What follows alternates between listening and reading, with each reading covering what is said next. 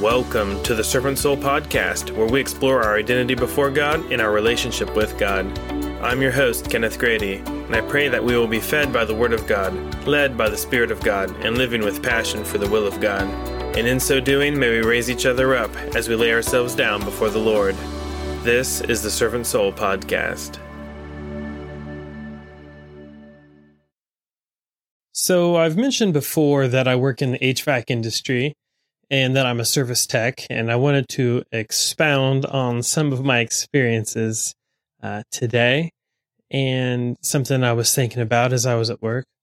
So I do mostly residential service calls, and every so often, many of you have probably experienced this at some point, the indoor coils or the evaporator coil, sometimes they'll freeze up for various reasons. They'll form ice on them if your system is low on refrigerant, or if your filter or the system gets too clogged up and there's not enough airflow. So anyways, whenever I show up at a house and the coil is totally frozen, I have to thaw it out because you can't really diagnose anything about the system when it's a solid block of ice. And sometimes they get, just intensely inch and a half thick, just solid block of ice. And so to combat this, they give us what they call a heat gun, which is basically just a super duper hair dryer. And so, as you can imagine, most furnaces aren't exactly in a very luxuriously large, comfortable environment. So typically I am bent over, between some collection of 3 generations of stuff in some back room and a furnace cabinet, waving this heat gun around like a magic wand and trying to get this ice to melt. So patience is not my strong suit, like I've said several times before, and it really just feels like nothing's happening. It feels like an eternity. And even though I can see the water running off the coil, it doesn't seem like the ice is getting any smaller. And some 30 minutes of standing there muttering about how stupid it is to wave the heat gun around, and suddenly I realize that the ice is almost gone. But not before I have enough time to just ponder the meaning of life and realize that melting this ice makes for a decent metaphor for the podcast. So that's how boring it is. But anyway, I bring this up because we all go through periods of doubting why we do what we do. And we start thinking, nothing is happening. Why do I pray? Why do I read the word? Why do I go to church? Why strive to overcome addiction? Why do we deny ourselves things that are tempting but sinful? When we do all this and it seems like just nothing is changing.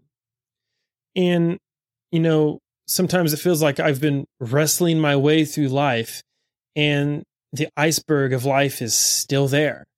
It doesn't, I don't see the results of the energy that I'm putting in. And I know I could spend my time doing things that would be more comfortable, more pleasurable, and more natural to me in a way. So why am I still standing here with this little heat gun in a world of ice? And that's a really difficult question. And not one that we just passively ask, but one that we truly feel at the core of our being. And we aren't the first people to feel this way either.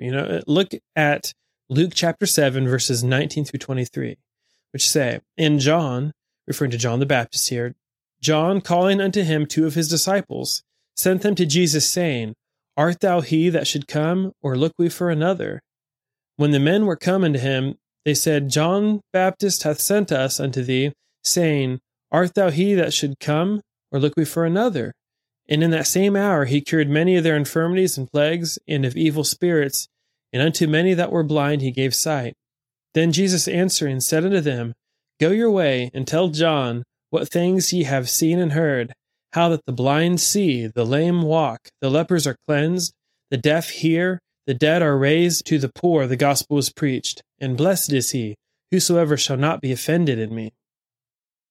Now this was John the Baptist, the man of whom Jesus said, "Among them that are born of women, there hath not risen a greater than John the Baptist."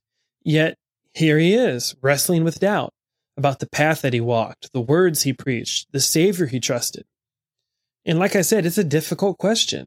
It's difficult to stomach, especially when we begin to feel the resistance to our beliefs in a very real way, like John was. So how do we do as Paul describes and finish the course and keep the faith? How do we push through when everything in our carnal body is telling us to quit, give up, move on? And I like what Jesus did to encourage John the Baptist. He didn't tell him, believe harder. He just reminded John of what he already knew.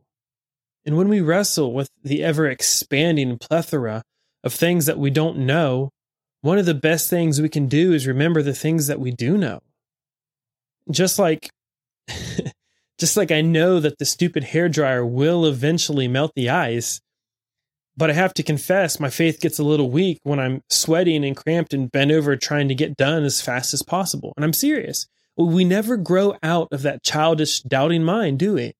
I mean, if you could hear my thoughts while I'm doing that, it would sound like, this is stupid. This is going to take forever. I should just leave and come back another day. This isn't working. This is really stupid. Why am I doing this? This is miserable. And that's ridiculous.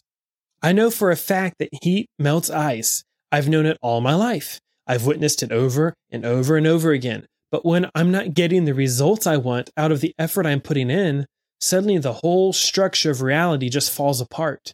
And there's only one reason I don't give up on the stupid hairdryer. I know that it works. I've seen the effects of heat on ice all through my life. I've had personal experiences with the process. I have a testimony, if you will, of how what I'm doing now has worked in the past. And even though it really, really, really doesn't seem to be making a difference at the moment, I can trust the process. And that's partly what Jesus was showing John. Yes, your faith doesn't seem to be working right now. It's uncomfortable. You're feeling like you're wasting your time. You aren't seeing any results from the time you're putting in. The situation doesn't seem to be changing, so what's the point? But John, remember what you know. John, the blind see, the lame walk, the lepers are cleansed, the deaf hear, the dead are raised, the poor have the gospel preached to them. You have seen the effect of the gospel in this world time and time again. You have personally experienced the work of God in your life. John, you have a testimony of what God has done in the past, and even though it really, really, really doesn't seem to be working right now, trust the process. Blessed is he whosoever shall not be offended in me. See, Jesus didn't go rushing to John to abolish all the doubts and unknowns from his mind. John didn't need more knowledge. He just needed to be reminded. When we lose sight of faith in why we do what we do, we should pause for a second and remember all that God has revealed in our lives before we spend too much energy chasing what he hasn't revealed. Our questions get a lot smaller when we hold them up next to the work God has already done in our lives. Just trust the process. Philippians 1:6 says, being confident in this very thing, that he which hath begun a good work in you will perform it until the day of Jesus Christ. Amen. Thanks for listening, and until next time, may we grow in grace and in the knowledge of our Lord and Savior Jesus Christ. To him be glory both now and forever. Amen.